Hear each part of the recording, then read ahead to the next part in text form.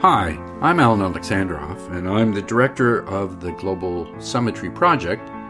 You can find all of the activities of the Global Summitry Project at globalsummitryproject.com. There you will find our e-journal, Global Summitry. You will also find all our podcast series, including the Shaking the Global Order podcast series, the Summit Dialogue series, and the Now series.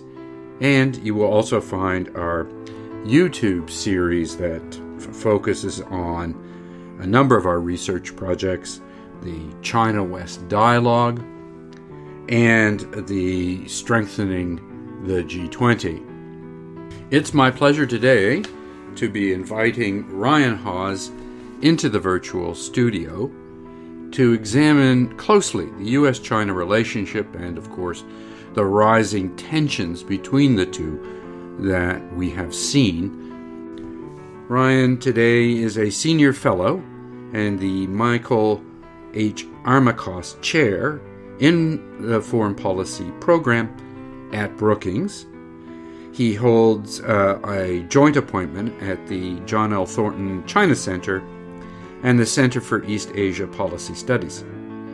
Ryan served as the director for China, Taiwan, and Mongolia at the National Security Council NSC staff. In that role, he advised President Obama and senior White House officials on all aspects of the U.S. policy towards China, Taiwan, and Mongolia. So, it's just a real pleasure to invite my colleague Ryan Hawes into the virtual studio to examine all things U.S.-China. So, welcome, Ryan, to the virtual studio. It's a pleasure to have you with us today. Thank you, Alan. It's an honor for me to be with you. It's our honor, actually.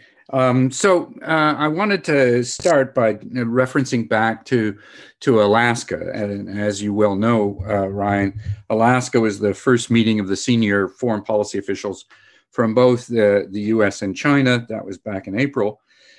Clearly, the public declarations, at least, were quarrelsome and negative on both sides. What would you take from, kind of the tenor, or can we ignore that because there were all these other private sessions that went on for hours? Well, Alan, as I think about the meeting between the senior foreign policy leaders from the United States and China and Alaska a few months back, I start out by taking a half step back and thinking about what's going on in the broader relationship. And I think that there are a couple things that are taking place. Mm-hmm. The first is that both sides have a national narrative that the downturn in relations is the other side's fault. Mm-hmm. Neither side has confidence that the other is willing to make meaningful steps to improve the relationship. Both feel justified in their frustration and anger towards the other, and both feel the need to gird for what they expect is going to be long-term competition with the other. And so with that as context, it isn't entirely surprising that the meeting progressed the way that it did in Alaska, even though the rhetoric was certainly elevated relative to previous periods. As I understand it, the American message basically boiled down to three big points, which were: first, don't underestimate the resilience of the United States. We've been down and come back before. Second, we really do genuinely care about values issues. This is an issue that is central to President Biden's view of the world.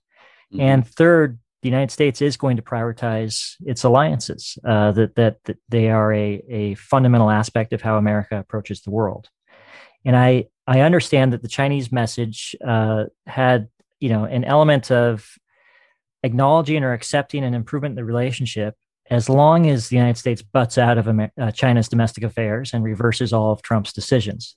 So there wasn't really an on-ramp for either side to find meaningful improvement in the relationship. But even in spite of that, and even in spite of the finger pointing that took place at the start of the meeting in front of the cameras, both sides spent over 8 hours in a windowless room, navigating each major issue in the world. And at the same time, we've seen that there are ongoing discussions between both countries on issues like climate, Iran, Afghanistan, and other issues. And that's where we are. There's both a hardening competitive edge to the relationship that's increasingly visible, and also a recognition on both sides of the need for dispassionate dealing with each other, whether we like each other or not. And I think that's the new normal. There's going to be both competition and an acknowledgement of our interdependence that coexist uncomfortably alongside each other going forward.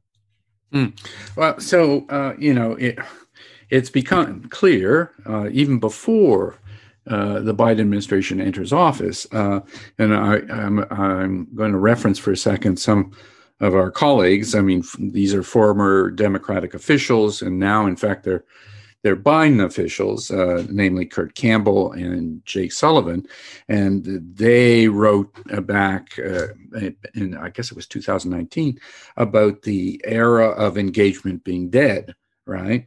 And replaced in their writing, at least in that piece, by the notion of competition without catastrophe, as they described it, or strategic competition, probably more broadly. What you describe in the Alaska meeting seems to be evident and kind of reflects some of that. But the question I have is, where's the cooperation? You heard nothing of that sort in Alaska, notwithstanding there were lots of other hours of meetings with these guys. And in subsequent meetings, to the extent we've had them, you don't hear really much in the way of collaboration or cooperation. Yeah, I think that's a fair observation, Alan. I mean, I would just observe that Secretary Blinken, when he talks about the relationship, he talks about it having three components: a cooperative element, a competitive element, and an adversarial element. When President Biden talks about the relationship, he acknowledges that it is possible and indeed necessary for competitors to cooperate with each other on occasion when both sides' interest overlap. Mm-hmm. So I think there is an effort to keep that window for cooperation open. It has not yet, in the first 6 months of this administration, manifested in very many tangible examples. But the muscle memory is there. Senior officials in the Biden administration have experience cooperating with their Chinese counterparts. They cooperated with their Chinese counterparts during the global financial crisis, at the start of the Obama administration, on the Iran nuclear deal in 2014 or thereabouts, on Ebola issues, as well as on climate issues in the run-up to the Paris Climate Accord. So there is ample evidence to draw from and a playbook on the shelf that can be taken off and dusted at any time.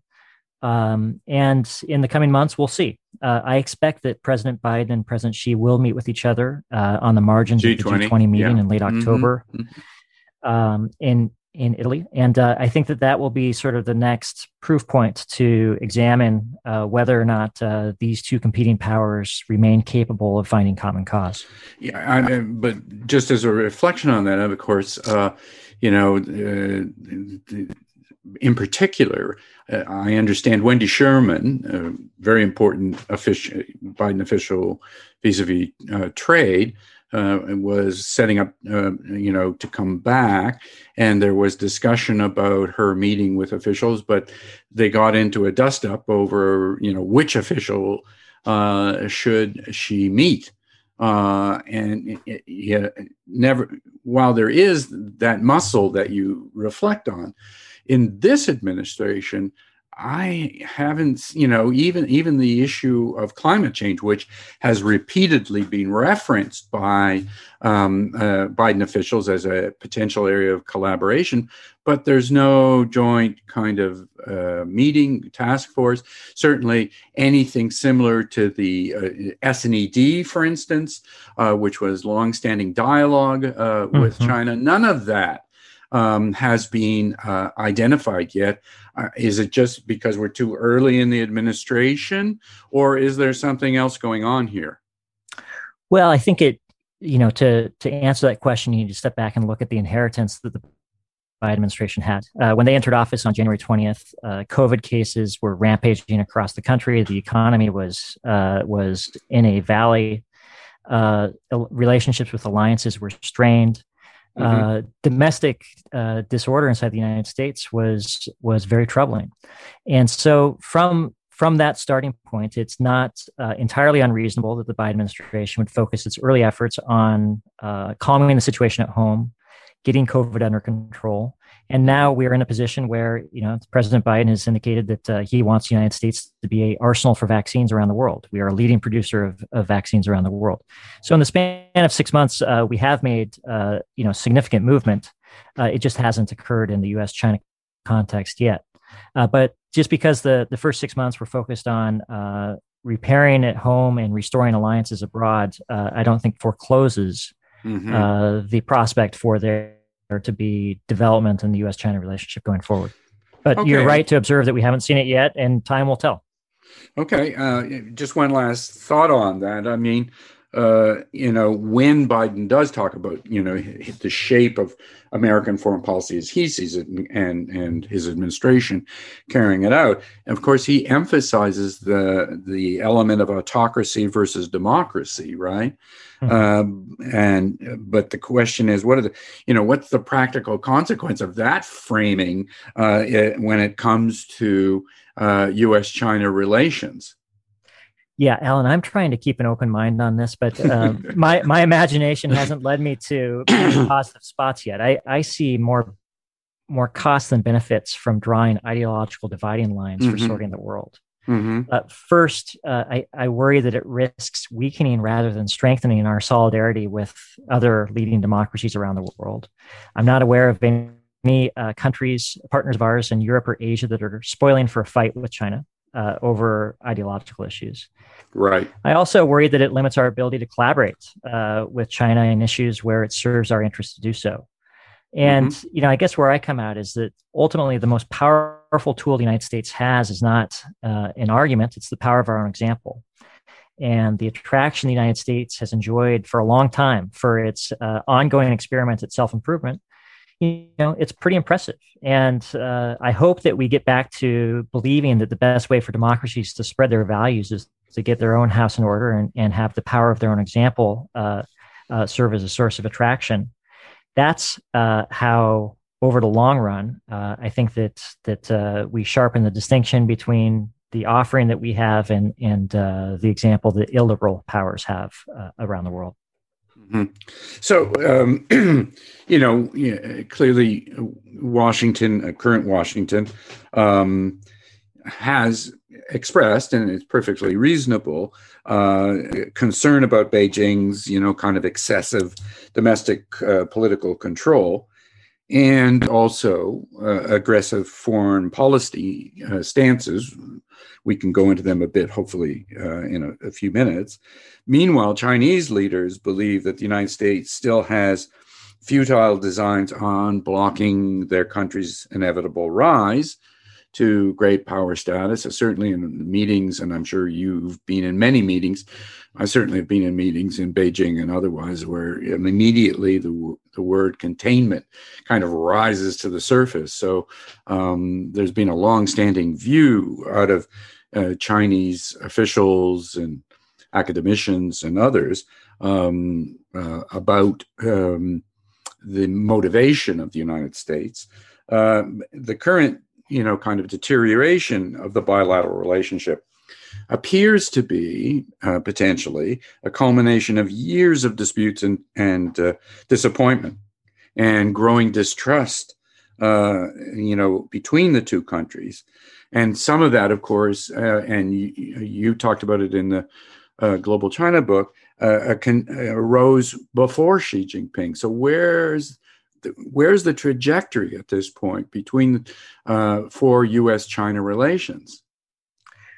Well, I would certainly agree that challenges in the U.S.-China relationship predate Xi Jinping. Right. I think that the challenges are larger than the personalities of any individuals involved in it. Okay. I would also agree that from China's perspective, the United States is acting like an anxious declining power that is seeking to cling to its grasp on primacy. Where I may depart slightly from your description of the relationship is in the emotion of it. Okay. I agree that there are some people in both Washington and Beijing that are disillusioned and disappointed by the trajectory of relations. But there are plenty of others who recognize that the United States are two major powers that are not going anywhere, that have competing interests, and that are going to have to find ways to coexist as long as we both remain locked on the same planet. And that's going to require dispassionate dealing with each other, managing areas of contestation, coordinating on common challenges. So maybe it's the optimist in me, Alan, but I don't see the relationship as resigned to doom and gloom as the characterization that you just laid out would suggest. Okay. Well, then, how would you characterize, how would you describe what appears to be a far more aggressive kind of policy, including, military, around questions of certainly the South China Sea that has been recent, or East China Sea, and the growing and threatening behavior towards Taiwan we've seen in the last number of months. What is that telling us about where the Chinese leadership is? I agree that it's a alarming warning signal and one we should take seriously. Okay. Look, from China's perspective, the South China Sea and Taiwan belong to them, and it's only a matter of time until the world acknowledges and accepts that reality. And in these issues, I think that the United States and China have basically zero-sum differences with each other. There's not really going to be much room for compromise on these issues. In the case of the South China Sea, I think we find ourselves in a mutually unsatisfactory stalemate. The United States can't push China off of its reclaimed islands without risking conflict. Mm-hmm. China can't push U.S. Naval or air assets out of the South China Sea without risking conflict. Neither side likes the status quo, but both are resigned to it for the time being. And in the case of Taiwan, I expect that Beijing is going to continue to invest considerable resources in building military capabilities that are designed to try to delay, deter, or deny America's ability to intervene in a military crisis. Mm-hmm. I think that Beijing's strategy is to try to accentuate divisions within Taiwan at the same time as it tries to reduce America's ability to intervene. They talk often about, when the plum is ripe, it will fall from the stem. They're trying to create conditions that cause Taiwan to accept that their only path to peace and prosperity runs through Beijing. And so that's the challenge set that we're up against. I think that Beijing would prefer to win without fighting if given the option. And to get there, they're going to need to convince people of Taiwan that they're alone, they're isolated, they're vulnerable, and they need to welcome Beijing's warm embrace. And it's our job to counter that, to undercut that narrative and the strategic direction that Beijing is trying to take things. I mean, does that then, lead to a change in the one China policy for this administration and presumably successor administrations? I mean, does the United States need to do something different in order to create the deterrence? I mean, some obviously, such as Richard Haass, for instance, have talked about the need to finally give a security guarantee. I mean, is that what's required, or are there alternatives to simply ramping up the tensions between the two? Well, it's, as you pointed out, it's a subject of ongoing debate in the expert community. There are many well-meaning people who have deep support for Taiwan who come out on different ends of this question. I agree with the principle that is the situation changes, America's approach should change with it, evolve with it. I'm not yet persuaded that America's or Taiwan's interest would be advanced right now in the current circumstances by a change in America's declaratory policy. I worry that it could precipitate the very type of outcome that our strategy is designed to prevent. What we're doing now is fairly muscular by historical standards. There is a constant American presence around Taiwan, which serves as a regular reminder to the Chinese leadership of the strength of our resolve to see differences resolved peacefully. I don't get the impression that many leaders in Beijing doubt the sincerity of America's commitment to stand firm on issues relating to Taiwan. But the United States is also at the same time embedding Taiwan as a global issue, not just a annex of U.S.-China competition. Mm-hmm. We saw this, for example, when President Biden hosted Prime Minister Suga from Japan, when he hosted President Moon from South Korea, when the G7 leaders met and for the first time in the history of the organization referenced Taiwan as an issue of interest to them. And so there are actions taking place that should provide reassurance to the people of Taiwan and clarity to the leadership in Beijing about the strength of our interests. And how much do you think additionally, because it's being pointed out, that the military posture for Taiwan is not as robust as it possibly could be. Do you think that has to be part of the equation as well?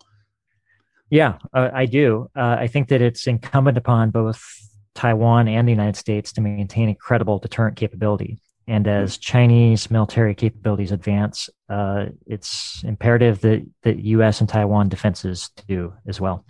Okay. So now let me turn to another issue and of interest in part to you as well. This is something you wrote in Global China, which for the audience is a very interesting volume, numerous chapters by a variety of folk, many of whom are from Brookings, but elsewhere as well, all either specialists or former officials, with respect to the issues, China, U.S.-China, the Far East, etc. So there in your chapter, Ryan, you wrote, the speed and scale of China's technological ascent has triggered American concerns about the implication for its own security and prosperity in a globalized 21st century economy. So, this, I suspect, partly relates then again to your view of the need for the United States to expend more energy in building back better kinds of questions. But I wanted to see it more from the China side. Recently, we saw the party state efforts to assert control over a Chinese technology company, and in this case, it was Didi Chuxing, and there, what appeared to be a very sudden and arbitrary regulatory action was taken by the so-called Cyberspace Administration of China, which I take it as a department of the party as well as a element of the state. And so, that clearly, following this IPO, really seemed to impair the freedom of action of this technology company in China. Is this something and technology companies in China are going to have to accept from now on? And what are the consequences of that for the technology sector in China? Well, I'm glad you raised it. Didi is like the Chinese equivalent of Uber. Right. And I think there are a few issues at play. The first, I don't think that the Chinese Communist Party likes the perception of Chinese technology companies being dependent upon the American financial sector for raising capital. Yep. I don't think they like the symbolism of Chinese companies leaving China and listing on other markets. I don't think they like the perception of Chinese technology companies having autonomy or separation from the Chinese Communist Party. Mm-hmm. And I think that they would very much like to see Chinese technology companies list in Shanghai, Shenzhen, or Hong Kong markets, yeah, rather than in New York. Mm-hmm. And so I think that's the backdrop to this most recent action. I don't think it's a one-off event. I think it's probably going to be part of a pattern. I'm not sure if other Chinese technology companies are going to test the proposition and be publicly rebuked in the way that Didi did, or if Didi perhaps was, the killing the chicken to scare the monkey. Okay, but now if this is potentially a pattern, that is, and the reflection on raising capital outside of China, and more broadly, control over the technology sector. We saw, other actions with respect to Ant, which is another technology conglomerate, etc.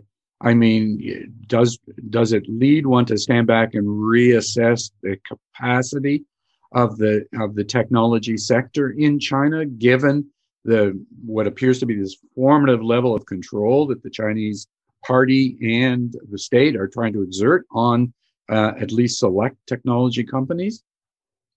I see it as part of a pattern that has been evident for some time of loosening and then tightening, loosening and then tightening. We're in a tightening phase right now where the Chinese Communist Party is asserting greater control over the Chinese technology sector. It doesn't want the tech sector to stand above or apart from the direction that the Chinese Communist Party is trying to set. Mm-hmm. The Chinese Communist Party and its leader, Xi Jinping, are spending a lot of time talking about the need for self-reliance, for reducing vulnerabilities to dependence on outside sources for chips and other critical technologies. And it's an open question to me if this track that they're on is going to bear fruit. They're essentially cutting themselves off from talent and knowledge production that is taking place on a global basis around the world. Right. Yep. It's not a bet I would make. If I were in leadership, I'm obviously not. But there's also not a lot of precedence for this type of action bearing fruit over the long term. So I raise this as an important question mark about the direction that China finds itself heading at the moment.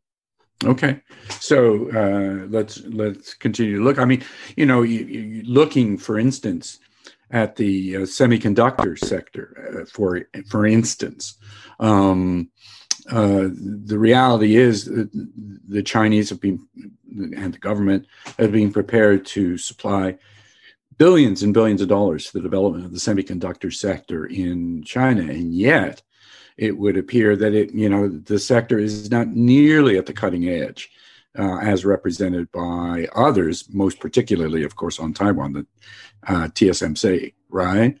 And so simply pouring money in for certain technologies is no guarantee then, apparently, of success. No, certainly not. And there are, examples that sort of cut in both directions of China's industrial policy. I very much agree with your proposition. Pouring money at this problem is not a solution to this problem. China has certain dependencies. There are certain choke point technologies that if China loses access to them, they will struggle to produce cutting edge chips. And without cutting edge chips, that will have a bit of a ceiling on some of their innovation. And so this is definitely a space that we will need to continue to watch. And I think that it's important for us to keep this in mind, in part to try to puncture the myth of China as the 10-foot tall Goliath that can see into the future and move mountains. Okay, so let me kind of draw it together again as we kind of look at a kind of final statement on this relationship.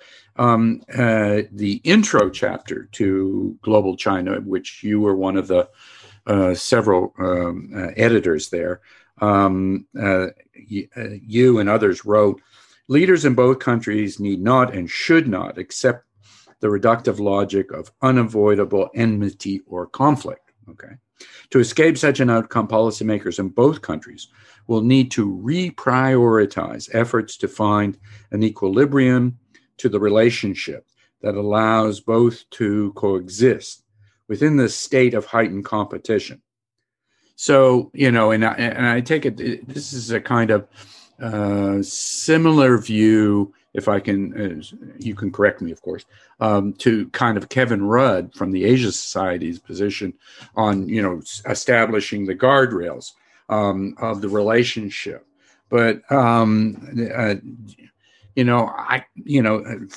on the reprioritize is, are we there? Because, again, just like the collaboration portion of our discussion, the reprioritizing, I'm not sure is there either. So where does that leave the state of U.S.-China relations today, Ryan?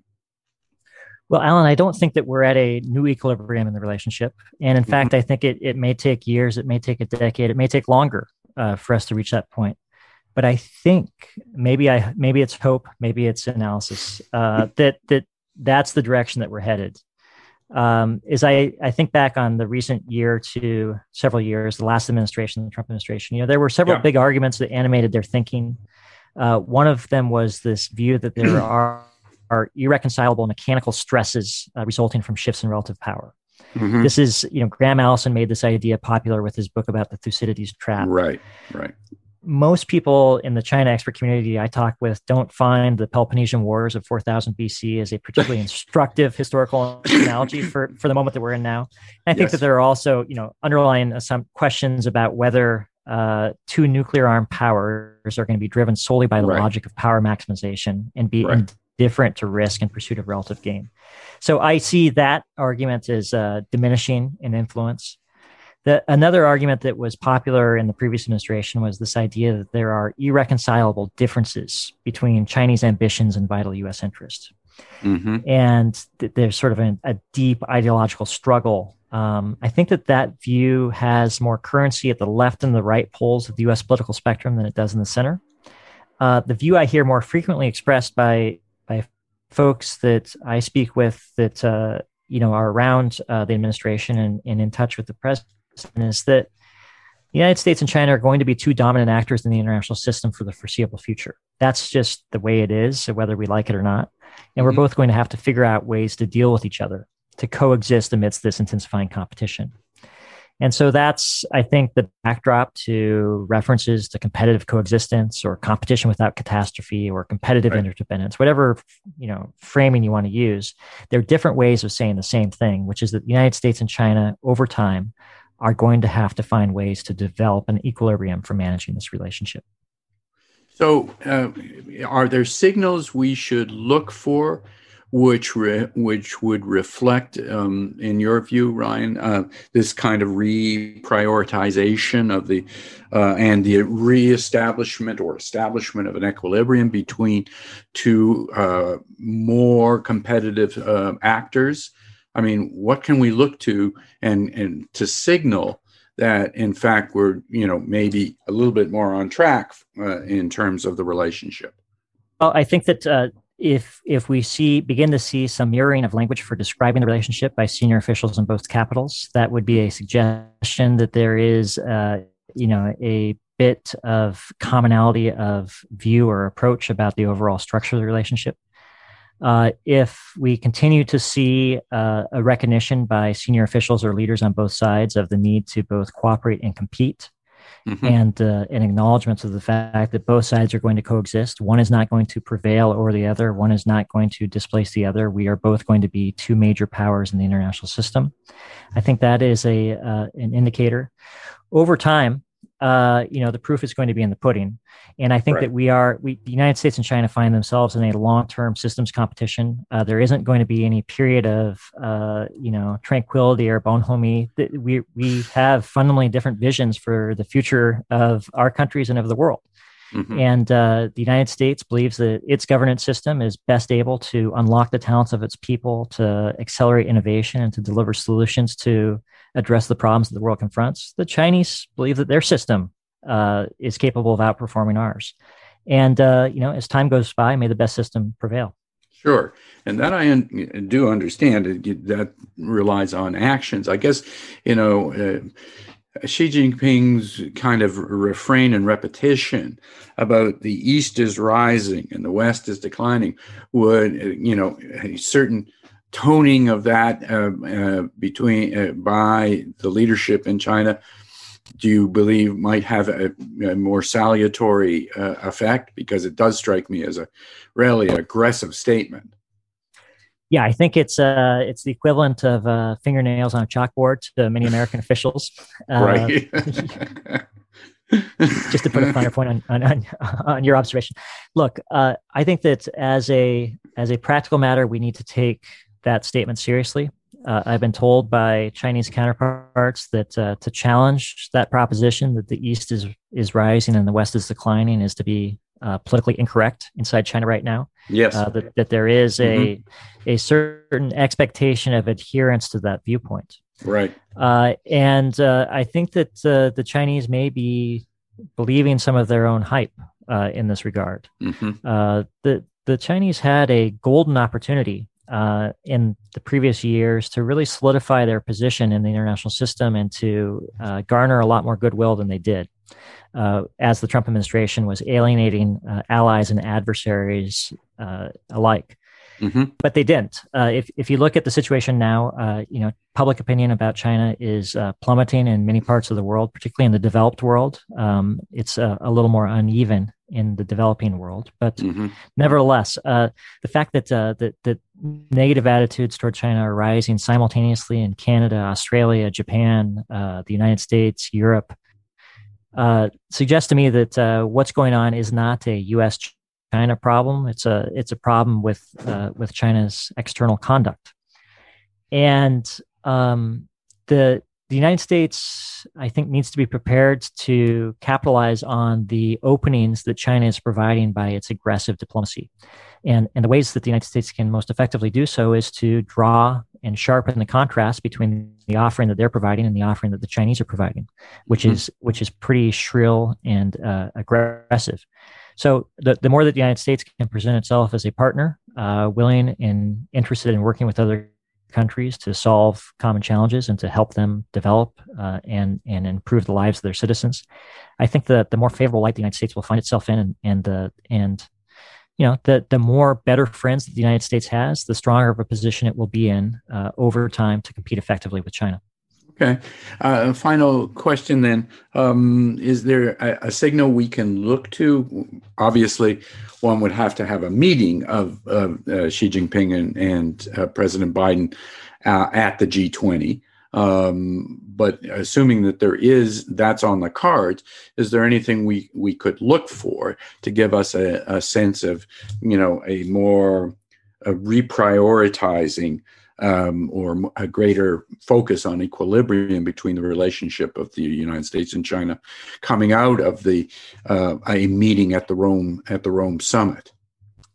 Yeah, it's exactly the right question. I'm not sure what the answer is. Okay. I think that expectations probably should be kept modest, given the limited interaction that has taken place at senior levels, at least up to this point, in preparation for that meeting.